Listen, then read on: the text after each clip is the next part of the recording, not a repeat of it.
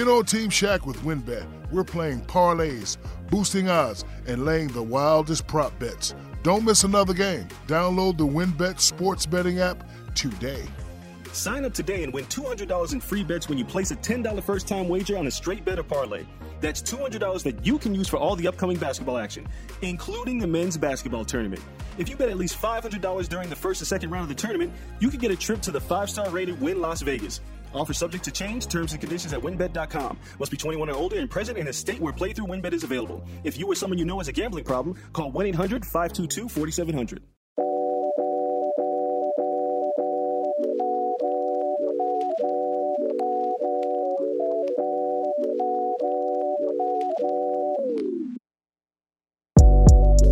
What's up, everybody? Welcome to episode 82 of the That's So Mets podcast. I'm your host, Connor Rogers. Joining me, as always, is my co-host, Joe DeMeo, and the lockout is still rolling, but at least talks seem active this week amongst Major League Baseball and the Players Association to get this thing started. If not on time, hopefully not too late. And we actually have a really fun show today because there is some news going on. We're going to talk about a potential Michael Conforto return, and if not, how the Mets add some offense to a lineup that is now confirmed to have a DH, which really can change the outlook of this lineup going into the season, and a loaded mailbag with honestly a lot of good questions, so many that we are going to have to bank some of the great ones from this week onto next week so we could do even more research to answer them. But let's waste no time. Bring you in, Joe. Joe, how are you, man? What's going on? Doing great. Just following this lockout and waiting to see, what's coming of these talks. So we're recording right now. It's 4:50 Eastern on Tuesday. So don't know the results other than it seems like they met for about 2 hours today, which is a good sign. So they met for an hour, took a break, then met for another hour. So slightly longer than yesterday. MLBPA is making a proposal today.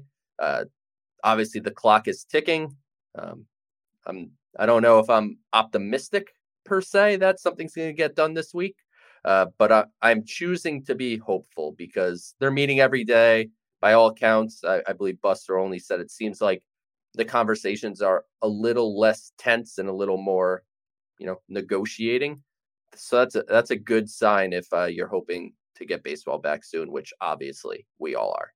Yeah, we are. Joe, I'll tell you, I'm at the point of the lockout and really the offseason as a whole that when I saw the, kind of sketchy video from miles away in the parking lot zooming in on Francisco Lindor saying hi to Max Scherzer, I got excited just seeing those two together. And they're not even in uniform. They're literally in street clothes, walking with coffees, getting ready to do this negotiation. But just seeing two guys that are now, faces of the New York Mets franchise, total superstars, interacting, that's the point. Like, that's how much I am itching for any kind of New York Mets baseball right now. I'll say this is obviously that's awesome to see, but I want to credit those guys. I mean, if you really think about it, of course they have much more in the bank than some of these other players, and they have much more guaranteed money than some of these other players. But when it comes to like right now, financially, these are a couple guys that have more to lose financially right now than most players in baseball, and for Scherzer than any player in baseball because he's making the most on a per year basis, and they're willing to, stand strong against Major League Baseball to get what's right for the guys that are making $600,000 a year, for the pre-arbitration players.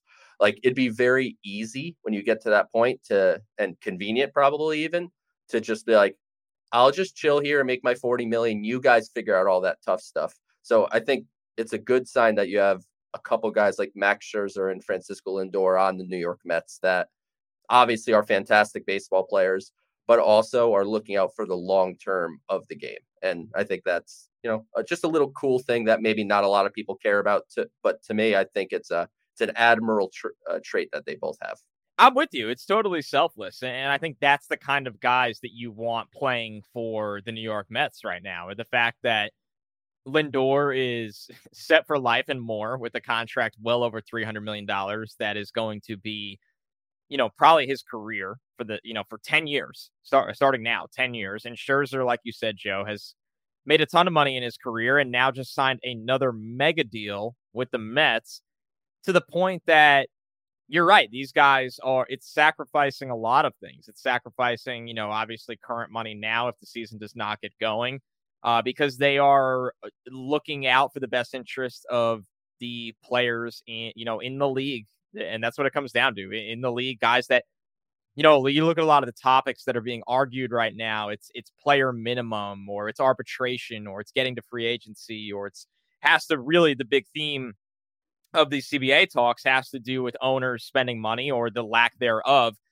And those two guys let's just say they don't need to be there doing that. They have besides the fact that they are looking out for others, that's the reason they're there. So I'm glad you brought that up. I think it's really cool that the Mets have two guys like that. And I think it speaks to the makeover of the Mets roster right now. So like we said, we are going to get into non-CBA stuff today and non-mailbag stuff today. And I think that really starts with the conversation that is Michael Conforto. And, Pat Ragazzo, a Mets beat reporter with Sports Illustrated, had a report a couple of days ago that Kris Bryant and Michael Conforto are two realistic options for the Mets when the lockout ends. Now, we've heard a lot of noise about Kris Bryant and the Mets since the lockout started, that they were in touch, they were in contact. This is a possibility despite how much money the Mets have already spent. And then now you add Conforto into this equation, who has, kind of been thought of as gone no matter what. There was so much talk when the offseason started that, a team like the Mariners will come out and, give him a lot of money, or somebody along those lines, right? Maybe not like one of the big spenders or powerhouse teams, but there's a mid-market team out there that will line up to give Conforto the deal that he's seeking or something close to it. And that the Mets, obviously felt like it was time to maybe move on. They were not going to do that for Conforto. So now you have this report from Sports Illustrated with Pat. And then you also have Buck Showalter. The other day, Mike Puma pointed this out.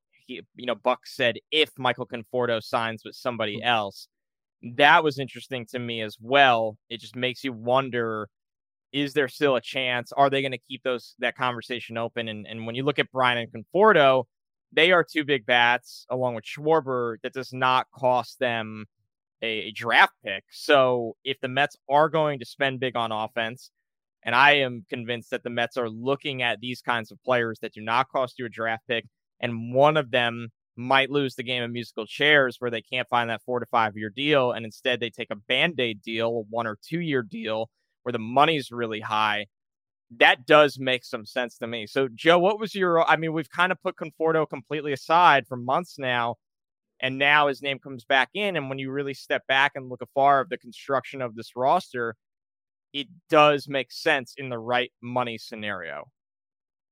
I think it makes a ton of sense if you're able to bring him back on a short-term deal. Like, to me, I don't want any of these guys that they're talking about on the 4, 5, 6 year deal. Like, no Kris Bryant for long term, no Michael Conforto for long term, no Kyle Schwarber for long term. But if, like you said, a game of musical chairs and it's going to be fast and furious, like if the opportunity comes and Conforto is willing to return for a 1 year pillow contract, I'll sacrifice getting the compensatory pick for letting him go, which they would get if he signed elsewhere. I'll sacrifice that to bring Conforto back into the fold. At that point, you'd be looking at a normal outfield of Nimmo in left, Marte in center, and Conforto in right.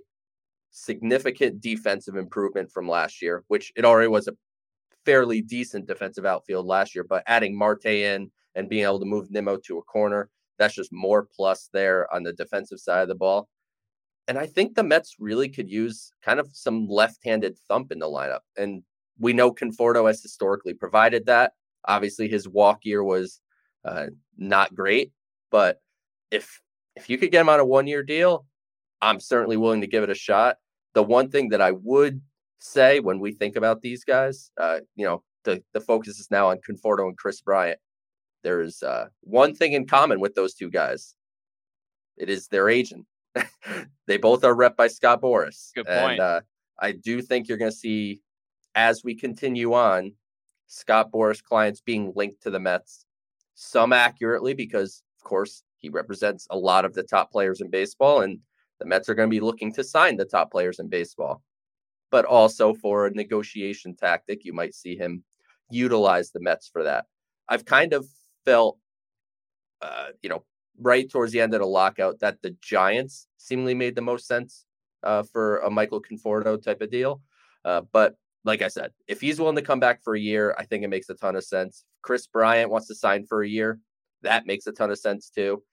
And while we're on the topic of potentially adding an outfielder, which maybe it's something that you and I overlooked over the last 2 months, where it's just like they signed Mark Canha, they signed Starling Marte, they have Brandon Nimmo, their starting outfielders are set. But maybe Buck is looking at this as an opportunity to give people days off here and there to, let Pete DH one day. You play Canha at first. Canha can DH. You could DH whoever. Consider Seiya Suzuki in this conversation. He might be on a bit of the longer term contractual commitment, but the per year salary is going to not be what a Conforto or a Chris Bryant's going to get. So are they willing to play in that world too? So I think it definitely leads to some interesting discussion once we get towards the end of this lockout. But the Mets should be opportunistic if that opportunity is there to bring impact to the lineup for a year. Do it. It's just money, and it'll come right off the books.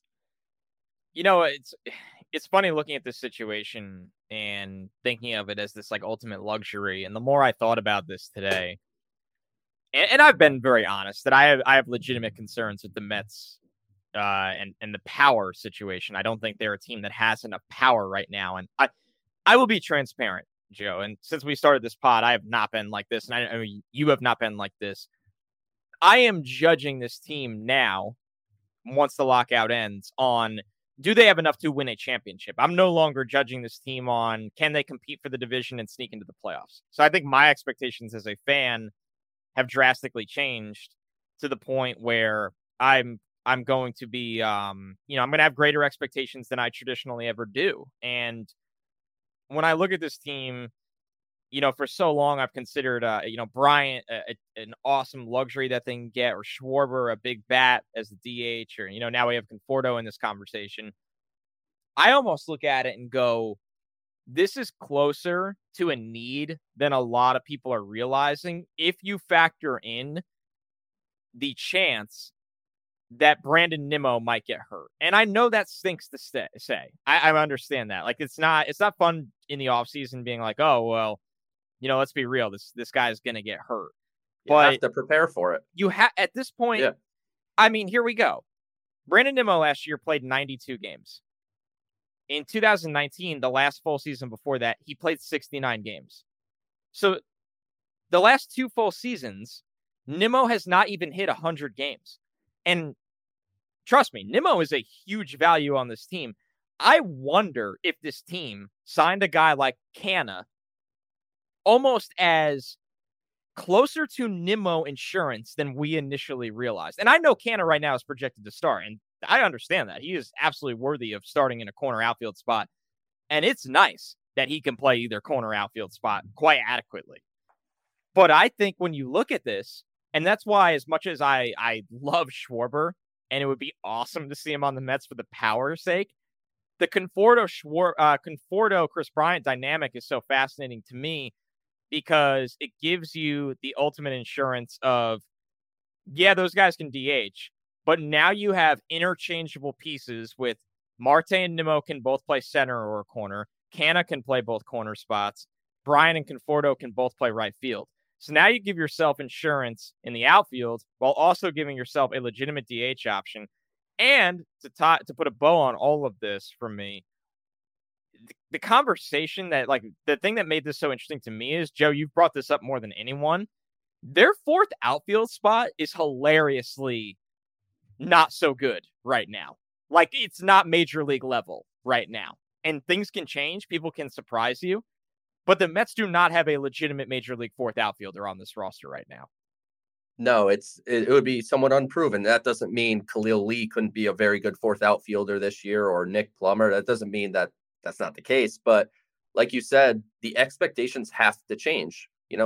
I'm I am naturally like, I feel like I couldn't GM the Mets. Like, I feel like I couldn't handle this $300 million payroll. It's not how I would necessarily go about it, but this is where the Mets are. And the mindset reasonably has to change. They're going to, even if they don't need to even sign Chris Bryant or Michael Conforto or one of these big names, if they just fill the holes adequately, it's going to be a $300 million payroll this year. Like, sign Yusei Kikuchi, like basically do my offseason plan from a couple weeks ago. Your payroll's at $300 million and you didn't add a quote unquote star. You just plug the holes that you have. Your expectations should change. So I don't think you're wrong for that. I think at this point, Steve Cohen's all in, with the money that he's willing to spend. So as fans, you should be all in as well. And I believe your point on Nimmo is very sound, where it's the reliability of being on the field is a valid question. And, obviously if they went into opening day with Nimmo, Marte, and Canha as the starting outfield, I don't think either of us are going to say that was terrible. Or that outfield's terrible. That outfield's not good enough. Oh, we've seen much worse, my friend. Yeah. In the Mets in the outfield of Citi Field. It could be better, of course, but we wouldn't be sitting there, like you said. Like, we've seen worse. It wouldn't be awful. But if you have the opportunity to grab one of these guys, it drastically changes the outlook of your roster. It moves a guy like Canha into a fourth outfield /DH /Nimmo guy /first baseman, like kind of a little bit of everything. And, you just have to see what the contracts look like. And, right now we have no idea, when this lockout will end. Hopefully it's by the end of this week. So that way we can kick off opening day on time. But whenever it does, there's still going to be this rush. And I hope Billy Epler is sitting there realizing that there's going to be opportunities to strike once this lockout ends. Maybe it's a name we're not even thinking of, just someone a little bit off the radar that's still a really good player that you get for 1 year. And you're just like, whoa, kind of didn't expect that. That'll help. That's great. So I'm certainly intrigued now. And I agree with you as far as maybe it's not the luxury we thought it was. Maybe not like a need per se, but certainly something they could use. Yeah, it's a matter of if they want to wait and see how that goes. And then, you are playing the game of what can Cano do at DH, not full time, but a good enough sample size, and see how it goes. And then you get to the deadline, and if it blew up in your face, there's options out there that you can address it. And let's be real, corner outfield is traditionally one of the more available things at the deadline. So it's not like, you're like, it's not like looking for a frontline starter where you're going to give up everything, or like a really good catcher. There's corner outfielders. Look at the Braves did last year with the 2 corner outfielders they got. You know what I mean? So yeah, I think it's interesting. I think they can address it, when the lockout ends, or I think they can wait till the deadline. But I think the reality is it's much more important than a lot of people want to admit. And I think, to be fair, that did not really sit with me strongly until we prepared for today's show. So to put a bow on this entire conversation, I do want to sneak in a mailbag question, because it's right in the middle of this exact topic, from Jeremy D9. If you had to pick one, are you taking Conforto, Schwarber, or Chris Bryant? Who would you take, Joe? And let's just assume they're all on 1 to 2 year kind of, it's all the same value context in terms of money and term.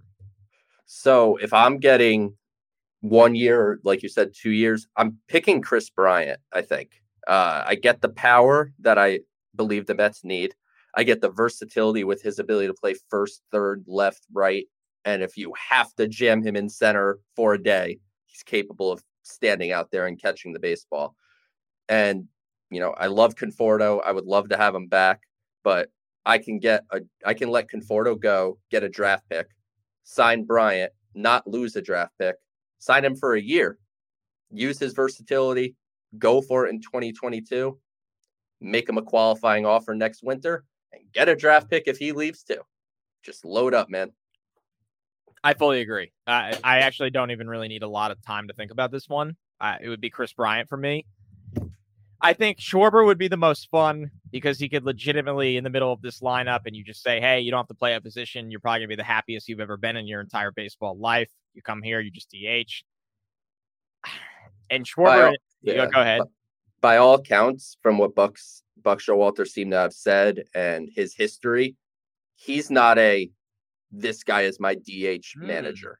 So I don't think Kyle Schwarber actually fits with the Mets in that sense, in the way that, like, obviously he fits the lineup in a vacuum. But when you take into account what the manager's, philosophies are, I don't think Schwarber fits, because the last thing you want to do is put him in the field with a glove on his hand. No, you're not. You're just not doing that. So, he would provide that lefty bat you brought up with Conforto. I mean, here's the pros with Schwarber. He's going to hit you 30 home runs. He's going to do it. He's a lefty, and he's probably the most sure thing in terms of power of the three, just pure power. He can definitely have a little bit more volatility in terms of, batting average, even getting on base at times. Although last year, I mean, it's freaking crazy. He had a 435 on base when he got traded to Boston. 41 games for the Red Sox. He got on base almost half. He was the a time. Monster, total monster. But I mean, you always say you are what the back of your baseball card is, and the back of his baseball card is not just the 41 games he played with Boston. The cons are, and it's just a massive one, is that he can't play anywhere in the field, and I think that matters here. So then the pros with Conforto, I mean, let's start with the obvious, and this doesn't have as much to do with baseball, but we love Michael Conforto. Michael Conforto is a homegrown product. He has played and produced in legitimate World Series games at Citi Field. He is a total class act, and everybody in that clubhouse loves him. And there's been a lot of moments of adversity, and Michael Conforto has been the guy to go to the podium and speak. And I think that's a very, underrated and underappreciated aspect of guys, especially since David Wright has not been with this organization. I think it's very hard to come in and fill those shoes. And the Mets' best player is Jacob deGrom, and he does not like speaking to the media. It's just the reality. And it's not an insult towards Jacob deGrom. Some guys are not comfortable with it, and that's okay. Francisco Lindor is obviously Mr. Smile and everything, but he just got here. So I think that's number one with Conforto. Number two is, I know, and I was definitely very hard on him last year, Michael Conforto has produced as a New York Met. So I think that you do know you're getting some kind of offense. I think he'll bounce back next year. I was more worried in a 5 or 6 year deal that Conforto will not live up to that deal at all. But we're talking about a 1 or 2 year deal. Number three is Michael Conforto can play a damn good right field. He's got a good arm. He's got good range. He's a good enough athlete. You could stick him out in right field, and you don't really think twice about him making mistakes. So that's kind of like the complete package there with Conforto. But why I go with Kris Bryant is, like you said, Joe, it is the position flexibility, the versatility to play third base on top of right field. And I think at this point, maybe Kris Bryant is maybe a more reliable power threat than Conforto. I think that's up for debate, but it's a close conversation between the three. But I roll with Kris Bryant. Yeah, to me, I think Schwarber's clearly third, and Conforto and Bryant are definitely close. Kind of, it just depends what you're looking to do. I do think that Mets fans have gone too far on the Conforto stuff. Like, I think not us, but a lot of fans have forgotten how good a player Michael Conforto is. Like, maybe he never lived up to all the potential that he had from when they drafted him 10th overall. But I mean, he's a heck of a player, and he had obviously a very, very bad 2021. And it's kind of a what have you done for me lately world, but I feel like everyone's just acting like Conforto stinks now. And that's obviously not the case.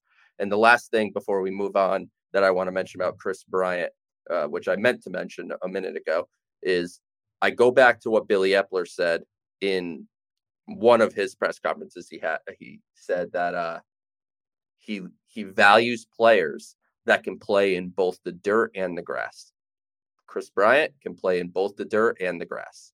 So, not saying that means they're going to sign Kris Bryant, but I think that just tells you the kind of players that he's looking to add to the roster. No, it's these Buck tidbits and nuggets are are good because, I mean, let's be real, but Buck speaks. People in that front office are going to listen. And I think it matters. I think it really matters. I think if you hire Buck, you are going to give him, in his opinion, a lot of validity that, comes into play when constructing this roster. So, all right, let's keep the mailbag moving. We stuck one in. That was our big topic of the day. It's definitely a fun one. It's back to talking about baseball and what this team looks like. All right, so the next question is from Metsfan04, who said, serious question. Why can't teams like the Pirates have a $200 million payroll every year like the highest payroll teams? Their owner is still worth over $1 billion. I'm tired of the small market narrative. And this is something that Joe and I have touched on, plenty of times on the show, but not as in depth as you're asking. So I'm glad that this question came in. The reality is they can. I mean, do not be mistaken here with these baseball teams. The Pirates are valued at about $1.3 billion. Okay. They are obviously a historic franchise. Their player expenses, as I'm looking at it on Forbes, is at $44 million. So the reality is with the Pirates, they just choose not to, and it's a disgrace. And they've been called out a lot. I know Pat McAfee himself constantly calls out the Nutting family, who owns the Pirates, for their lack of spending and how much of a disgrace it is. And the Pirates are not alone. There are a lot of teams in the MLB that operate this way, but I like that we're using the Pirates in this context because I think it's, with them, it's as justified as anything. Maybe 200 million is setting the bar. Like, it's hard to flip the switch, right?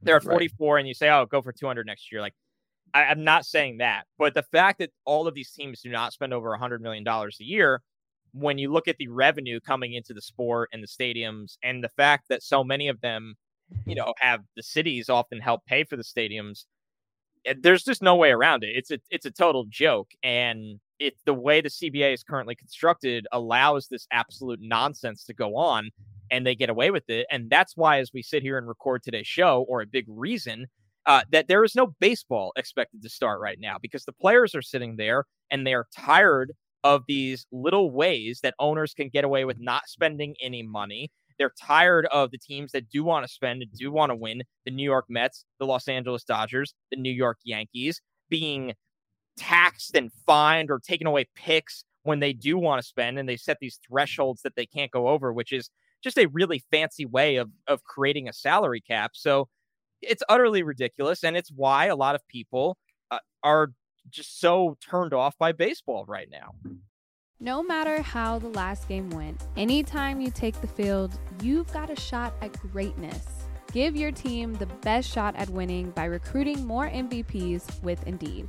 If you're hiring, you need Indeed, because Indeed is the hiring partner where you can attract, interview, and hire all in one place. Start hiring right now with $75 sponsored job credit to upgrade your job post at Indeed.com/Blue Wire. Offer valid through March 31st. And Indeed is the only job site where you're guaranteed to find quality applications that meet your must-have requirements, or else you don't pay. Go to Indeed.com/Blue Wire to claim your $75 credit before March 31st. One of the things I love about Indeed is that it makes hiring all in one place so easy. And Indeed delivers 4 times more hires than all other job sites combined, according to Talent Nest. Indeed.com/Blue Wire. Terms and conditions apply. Need to hire? You need Indeed. It goes without saying that we are all missing travel right now. But you know what else we're missing? Getting more. With Priceline, you can save up to 60% on your favorite hotels, and you can also get exclusive deals on car rentals, flights, and more. And when you save more, you can do more. More, wow, this view is incredible. More, another round of room service, please. More, yes, I'm extending my vacation. Sorry, boss, if you're listening, just ignore that last part. Priceline knows that every trip is a big deal. So when you're ready to book your next one, check out Priceline.com for the easiest way to get more wow, and yes, just to name a few. Make sure to download the Priceline app for even more savings. So I think from the 200 million, like you said, might be a bit of an extreme number, but I think he's trying to make a point that, ultimately, why can't they spend like most 44 is a really low number. Oh, so basically the way I'm looking at it is they get revenue sharing from the big market teams. That's part of the deal. The owner is not going to hop into his own money to spend. No owner does that. That's not really the way it works. But at the same time, they're getting revenue sharing. They still have people going to their games. It's not like Pirates don't have fans. There's people coming to the ballpark, putting money into the organization. And to me, if I were a fan of the Pirates, I would consider it a slap in the face that they only spent $44 million on the roster. And I'm sure it's going to be that or less this year. Unfortunately, there's nothing in the CBA that is coming that's going to change that. At this point, MLB will not do a salary floor without a salary cap.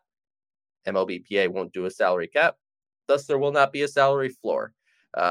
It's unfortunate that the system in place permits this. In my opinion, it should be mandatory that your revenue sharing that you get goes back into the roster. And there are grievances filed against the Pirates, the Rays, the A's, a couple other teams actually, for not doing that. So those are things that are actually no one hears about, no one reports about. It's not something that you'll probably ever even hear the result of.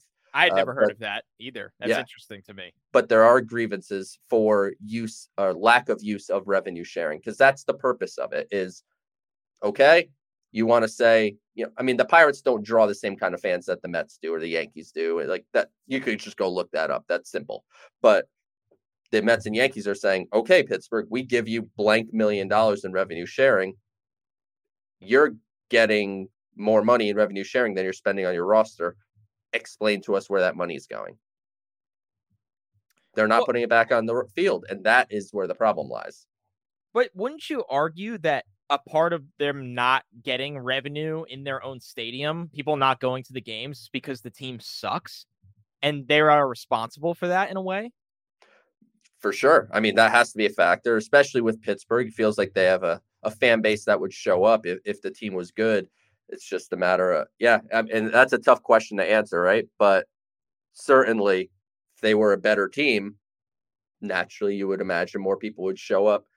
That doesn't necessarily mean they have to spend $200 million to get a better team, but they're not even attempting. Like, they are the reason that you have these anti-tanking rules that are going, or that MLBPA is trying to push for.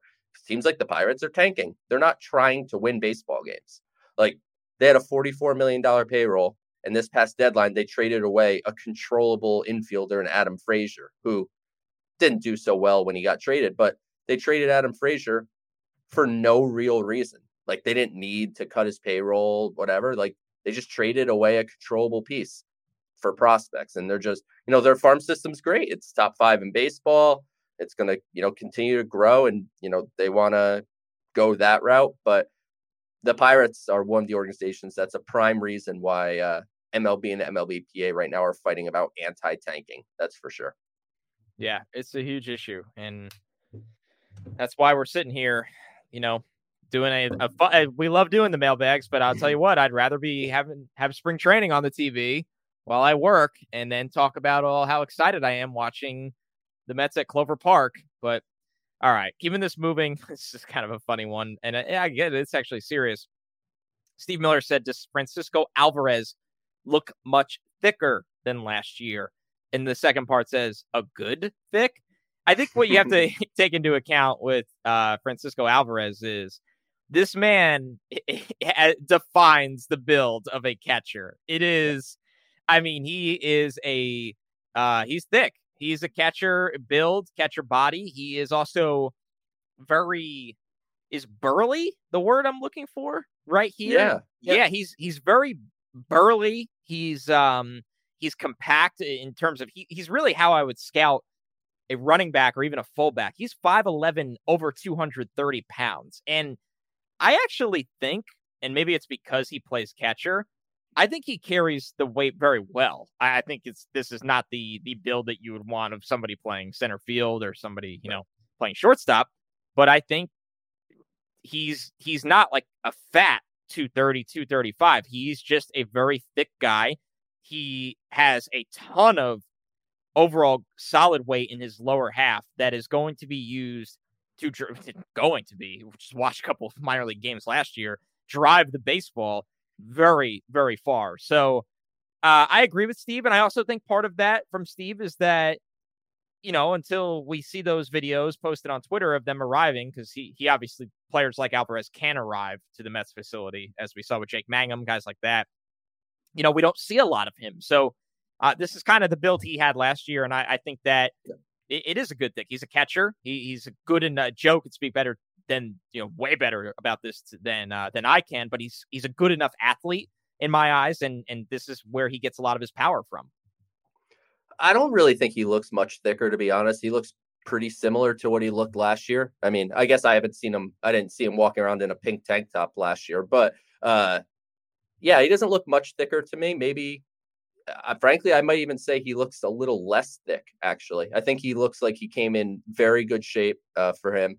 The one thing that he's going to have to watch, and it's a lot lower on my level of concerns with players, but with a guy like Alvarez, like you mentioned, 5'11", 230 plus, he needs to be on top of his diet, on top of his workouts. That's a guy that can't slack in that, because he'll get bigger, and you don't want him to get bigger. That's for sure. So that'll be something just to monitor, but it looks like he showed up in really good shape. And yeah, that lower half that's where you're getting that 70 grade power from. Like he's everything you're looking for in a catcher, man. Like he's short, he's compact, looks like a bowling ball. Like he's a catcher, and he has some things to work on behind the plate. And, Kevin Howard was very open about that. He's got to work on his receiving, especially on the glove side and blocking balls. But Alvarez is a worker, man. So I'm confident you're going to maximize what his defensive capabilities are. And, as far as thickness, let's not get too thick for Francisco. Stay on top of your stuff. Yeah, you don't want to be, in all seriousness, you kind of saw Wilson Ramos's body broke down. Right. I'm being honest there. The body, it's a taxing position, man. And I think it's a position that you do have to carry more weight than a lot of ball players. But I think you also need to be very careful of how much weight you carry, because, McCann, people forget James McCann is 240 pounds. And I think he's a taller guy though, right? Isn't he? Yes, he is 6'3". Yeah. But my point is, I think he carries that weight very well. It just shows how some guys are, and McCann is, say what you want about his season, but McCann is a pretty good athlete behind the plate in terms of his arm and power and, handling the position as a whole. So, all right. This one is from MNY. Sticking with the prospect theme here, he said, at least one of Ronnie Mauricio, Mark Vientos, and Brett Beatty probably won't have a place to play in Queens, since they all crowd each other, and shortstop and first base are currently taken. At this point, who would you be most willing to trade, and what would you expect to get? Joe, I know you don't like parting ways with a prospect, but what do you think of this trio and how it could play out? So I think there's a chance that there's a place for all of them to play. I think of course you do. The Mets are going to dabble with Ronnie Mauricio at second base and see how that looks. I've heard outfield is something they're going to look into this year with him, but Anthony DeComo reported from Port St. Lucie that he had heard there's no current plans with the outfield. So I think there's a chance with Mauricio, less so than the other two. Like Brett Beatty is the third baseman. He's going to be the Mets third baseman in the not too distant future. Vientos will play some left field. He'll play some third base. He'll play some first base. The DH kind of feels like a spot that makes a lot of sense for Mark Vientos. Mauricio's the one that, if you put a gun to my head and said I had to trade one of these guys, for me, it's probably Mauricio. It's just, to me, it's not even so much the defensive home. I have questions about the bat. And, he answered some of them in 2021. There was a question of, is the power going to translate into game? Check. All right. Well, now the power's there. Is the pitch recognition skills going to improve? Is the contact rate going to improve? That's what 2022 is all about. He's still a very young man. Certainly has time to continue to grow, and the upside's there. But if I were to trade a Mauricio, it would only be in a deal for a serious starting pitcher. Like, I'm not trading Ronnie Mauricio for Sean Manaea or Chris Bassett or Sonny Gray or someone like that. Like, he would have to be part of a deal to bring me a Luis Castillo or, a Frankie Montas. I might think about it. So that's kind of where I'm thinking Mauricio can go in a big deal, but there is a chance where we stand today and, a year from now when the draft happens and they add some more prospects, maybe the conversation changes. But where we stand today, it's not completely ridiculous to say there is a chance that there's a spot for all three of them. Yeah, I think your logic is where I'm at. It's, Mauricio is the guy that, when Lindor got here and Beatty kind of took off simultaneously, and then Vientos took off as well, who also had a shot at third, but like you said, is more apt or expected to move into a DH corner outfield role. You kind of all stare around and look at Mauricio and go, man, is he going to play second base? What is he going to be? And I think we're still, like you said, it's not fair to determine that now. He's turning 21, I believe, very soon. So he's a young guy. He did make strides last year, but like you said, the overall contact is without a doubt a fair issue. So I think it's Mauricio in terms of I think carries a lot of value, and that value probably looks a lot nicer elsewhere than the Mets organization down the line. That's my overall thought with that. But besides being boxed out, because Beatty seems like the lock of the three. Am I wrong to say that, Joe? And I know you never like calling a prospect a lock, but in terms of his path to the big leagues, I feel the most confident in what Brett Beatty's path to the big leagues looks like. There's much fewer questions with him, in my opinion, for sure. All right. This one from an insane Mets fan asked, Joe, how much college baseball do you watch for MLB draft prospect evaluations? A lot. I mean, what would I be doing if I wasn't? So you have to watch a lot of games, and I try to get tape where I can after the fact to get a behind catcher view or different camera angles that I can get to look at these guys. But like, I spent this past weekend watching so much college baseball. It was fantastic. It was great. Like, I watched pretty much all of Landon Sims's start for Mississippi State. I saw 6 of the 7 innings. I had to run out quick, so I didn't see his last inning. But it was fun to watch him go. I mean, that's a guy that certainly where we stand today could be in play with one of the 2 Mets first round picks. Fastball got up to 96 miles an hour. The velocity tailed off a little bit as the game went on. I believe it was the 6th and 7th inning. He was sitting more 90 to 92. So that was certainly something to watch. I mean, it was colder. It was his first start ever, because remember, he's converting from a reliever.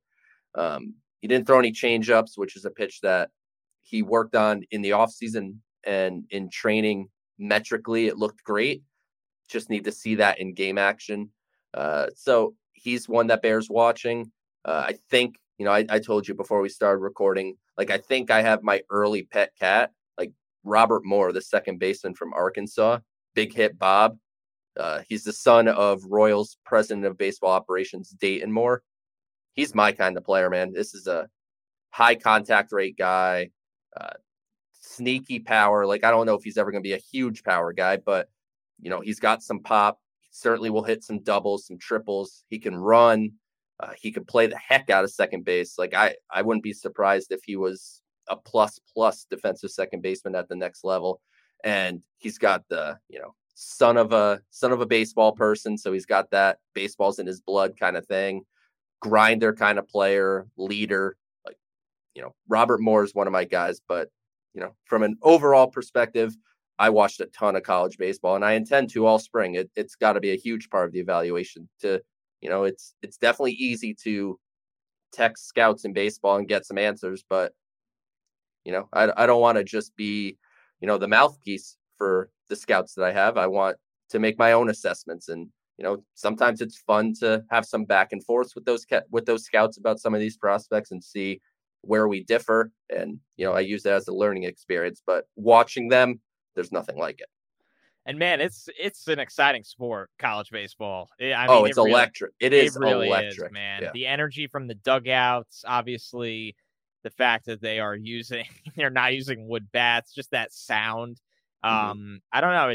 There's an environment aspect to it that it's really fun to watch. So that obviously, I mean, that's what I always tell people. Like, I'm not a college football fan in terms of like, I don't root for one specific team, but it makes my job a hell of a lot easier when you're like you do, Joe. You're evaluating prospects and you're also watching something that is so freaking entertaining and so fun to get behind. So yeah, no surprise, Joe watches a lot of college baseball. All right. The last question of today's episode of That's So Mets. It is number 82. No bet is more number 82, in case you were wondering. It has not been done. And hopefully, honestly, it does not happen because that means things are going very wrong down the injury ladder if we get to that. This one from Adam B. Kept it real simple here, Adam. He said, best and worst pizza toppings, # That's So Mets. So my take on pizza, and I think Joe's going to agree with me because we are both Northeast guys. A lot of time with pizza, less is more. Like, when somebody's trying to do so much with pizza, it usually means the actual pizza sucks. It usually means that you have shitty dough. I don't even know if we ever curse on this pod. That was just an accidental drop. So there we go. Now we have. Now we do. All it takes is pizza to get going. It means your sauce and cheese is probably low quality. Because if you're smearing just like 5 different toppings on it and making it into a casserole. So listen, for me, the best topping is pepperoni. You don't have to overthink that. Every once in a while, and usually this is like a drunk thing, I'll get down with a good buffalo chicken slice. But if I'm just ordering a pie, pepperoni, keep it simple, go pepperoni. And the most adventurous I'll get is a chicken pepperoni slice here in Hoboken because they do it right. But do you agree with that take, Joe? Or you are really lobbing on the toppings here? Also, pineapple sucks. Yeah, definitely don't put pineapple. So I guess pineapple would be the worst. I've never had it. I'm just assuming it's the worst. I'll never do that. I'll never try it. 100%. I am not a big topping guy. I mean, I'm kind of a plain guy, kind of in general. But if I'm ordering a pie, it's a moots with garlic. Which, by the way, the way we order in New Haven's different than other places. So like I went to New Jersey. So in New Haven, which is the pizza capital of the world, don't care what anyone says. If you go to New Haven, Connecticut, that's the best pizza. You got Sally's, you got Pepe's, you got Modern. Like those are the spots. If you want to order a cheese pizza, to use simplistic terms, like you have to tell them that you want moots on the pizza and moots for mozzarella. Yeah, you have to tell them. Yeah, if you just say you want a plain pizza, you're getting a pizza with no cheese on it. You're just getting a pizza with just sauce, which Sally's has a killer plain pie. Like it's amazing. Like even without cheese, it's amazing. But I went to New Jersey to a place and I remember asking for a moots with garlic. Garlic is my go-to topping. And it's barely a topping, but I love throwing some garlic on a pie.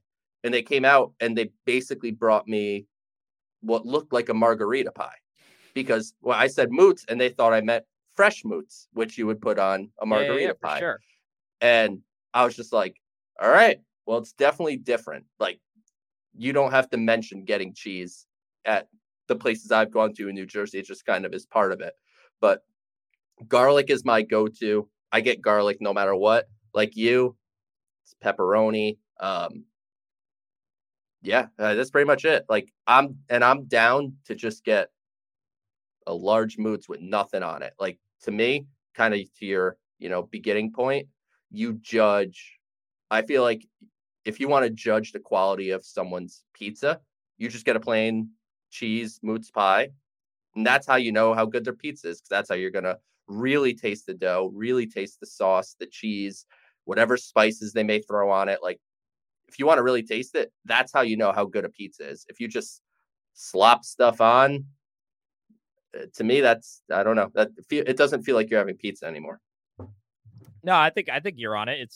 I'm telling you, for anyone listening, and you're either, you might not live in the tri-state area. You're going to come here. I'm telling you, less is more here. Like, just enjoy the quality of the sauce. And this might sound like kind of maybe the most arrogant you and I have ever sounded, but I do take a lot of pride in. I'm so arrogant with my pizza. Yeah. How could you not be? I mean, and like I've said before, it actually took me a while to realize how different it is from when I really started to travel for Tailgate Tour a couple of years ago. And I started to go to a lot of different places around the country. You just learn things that you either cannot order, or if you do, your expectations, better be right. They better be set extremely, extremely low, because tri-state area pizza is it's just different. I mean, besides actually, being in Italy, even that's different. Like, it is very different. Yeah. Pizza in Italy is nothing like the pizza that you are we think is great in the tri-state area. It's drastically different. American pizza is very different experience than actual, when you order a pie in Italy. It's just I say that for Italian food as a whole. There are definitely spots around the country that do Italian right, but if I'm talking about like the volume scale, like say you were walking, around any city in the Northeast, chances are the Italian place you randomly pop into is going to be really good. And you don't say that about a lot of other places. So I think it's, you just don't have to do a lot, right? Like, it's not like, that's why like Domino's and places like that are like throwing chicken bacon ranch stuff in your face. And don't get me wrong, I'm not above that. Like, there's a time and a place, but I'll slam a drunk Domino's. Of course. Yeah, that exactly. We're not above that, but it's just the fact that we're talking about real-time pizza. Yeah, less is more. Love the question. Always got to end the show with a fun one. And man, I hope that this is one of the last lockout shows. I really, really do. Episode 82, Joe, closing thoughts. Well, while we were recording, Evan Drellick came out with some details on the lockout the man of the lockout. The man of the lockout came out with some details from the MLBPA's proposal, which we don't have to really have much of a reaction to, because I'm going to wait for some more details on it. But here's what he tweeted. It's a 3-tweet thing, so I'll just slam through them all as if it's one. Included in MLBPA's offer today, instead of 80% of players with 2 to 3 years of service being eligible for arbitration, now 75%. Dropped from 8 picks in the amateur draft lottery to 7. Some increases in the minimum salary. Interesting. There was no new proposal on CBT. On minimum salary that MLBPA proposed today, first year of the CBA remains $775,000. Each subsequent year, it goes up by $30,000 now, instead of $25,000 previously. So it's now $775K, $805K, $835K, $865K, $895K, and then you'll be getting into a new CBA. The second meeting between MLB and the MLBPA today was a smaller group meeting, 2 aside. Lead negotiator Dan Hallam and Rockies owner Dick Monfort for the owners. Lead negotiator Bruce Meyer and executive subcommittee member Max Scherzer for the players. So I'd love to see Max Scherzer go at Dick Monfort. That would definitely be something. Max is terrifying. Yeah, like I wouldn't want to be on the opposite side of him. But kind of early, like I want some more details on this, but early, just really snap reaction is this is not progress. Right now, the amount of players for the arbitration, I believe MLB has it at 22%, and reportedly don't really want to budge much on that. And MLBPA is at 75 now, so there's quite a gap there. The lottery, whatever, like MLB is at 4, MLBPA is at 7. Call it 5 and move on with your life. The minimum salary wasn't acceptable before. Asking for more is not going to move you closer to a deal. Like that's the bad part of this is they were not willing to accept your previous minimum salary offer. Asking for more is not going to get you closer to a deal. So looking at this proposal, just on the surface, if we recorded tomorrow, my opinion might be a little more detailed, but through 2 days, the positive is that they've met 2 days in a row, that it sounds as if the talks have been more productive and working together than fighting with each other. But the proposals that have come the last 2 days have shown that neither side is even close to caving. In fact, both sides made an increase on what they were asking over the last 2 days. So that's not good. Being optimistic, or if you want to be optimistic, these two proposals are not for you, at least on the surface. So we'll know more tomorrow, and they'll talk again tomorrow. Evan announced that the meeting is happening again tomorrow for sure. It's already scheduled. So that will happen. And I guess we'll see where we're at. But I'll tell you, Connor, we are really, really against the wall here. I mean, Jeff Passan, John Heyman, those guys are saying February 28th, March 1st, like those are the deadlines for opening day. And we are a week from that, not even. So the pressure is on, and, deadlines make deals. So you're hopeful that at the end of the week, there is someone caving somewhere. But yeah, it doesn't look like right now either side is budging particularly much. And as you were reading those, I'm watching a video from SNY TV's Twitter of a very animated Max Scherzer entertaining a crowd of four bros. He's flailing his arms. He's moving around. I would love to know what he's actually saying. He could be literally talking about like anything from going out and playing golf to being pissed as hell at whatever transpired from this meeting. So, all right. Maybe we'll be back on the stream pretty soon as well. We are looking forward to baseball being back. And of course, episode 83 will be next week. So thank you so much, everybody. We'll catch you next week.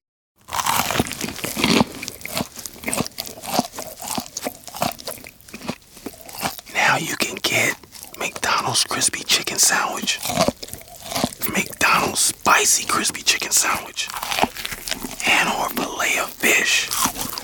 Any two for just $6. Sounds really good, doesn't it? Ba-da-ba-ba-ba. Prices and participation may vary. A single item at regular price cannot be combined with any other offer.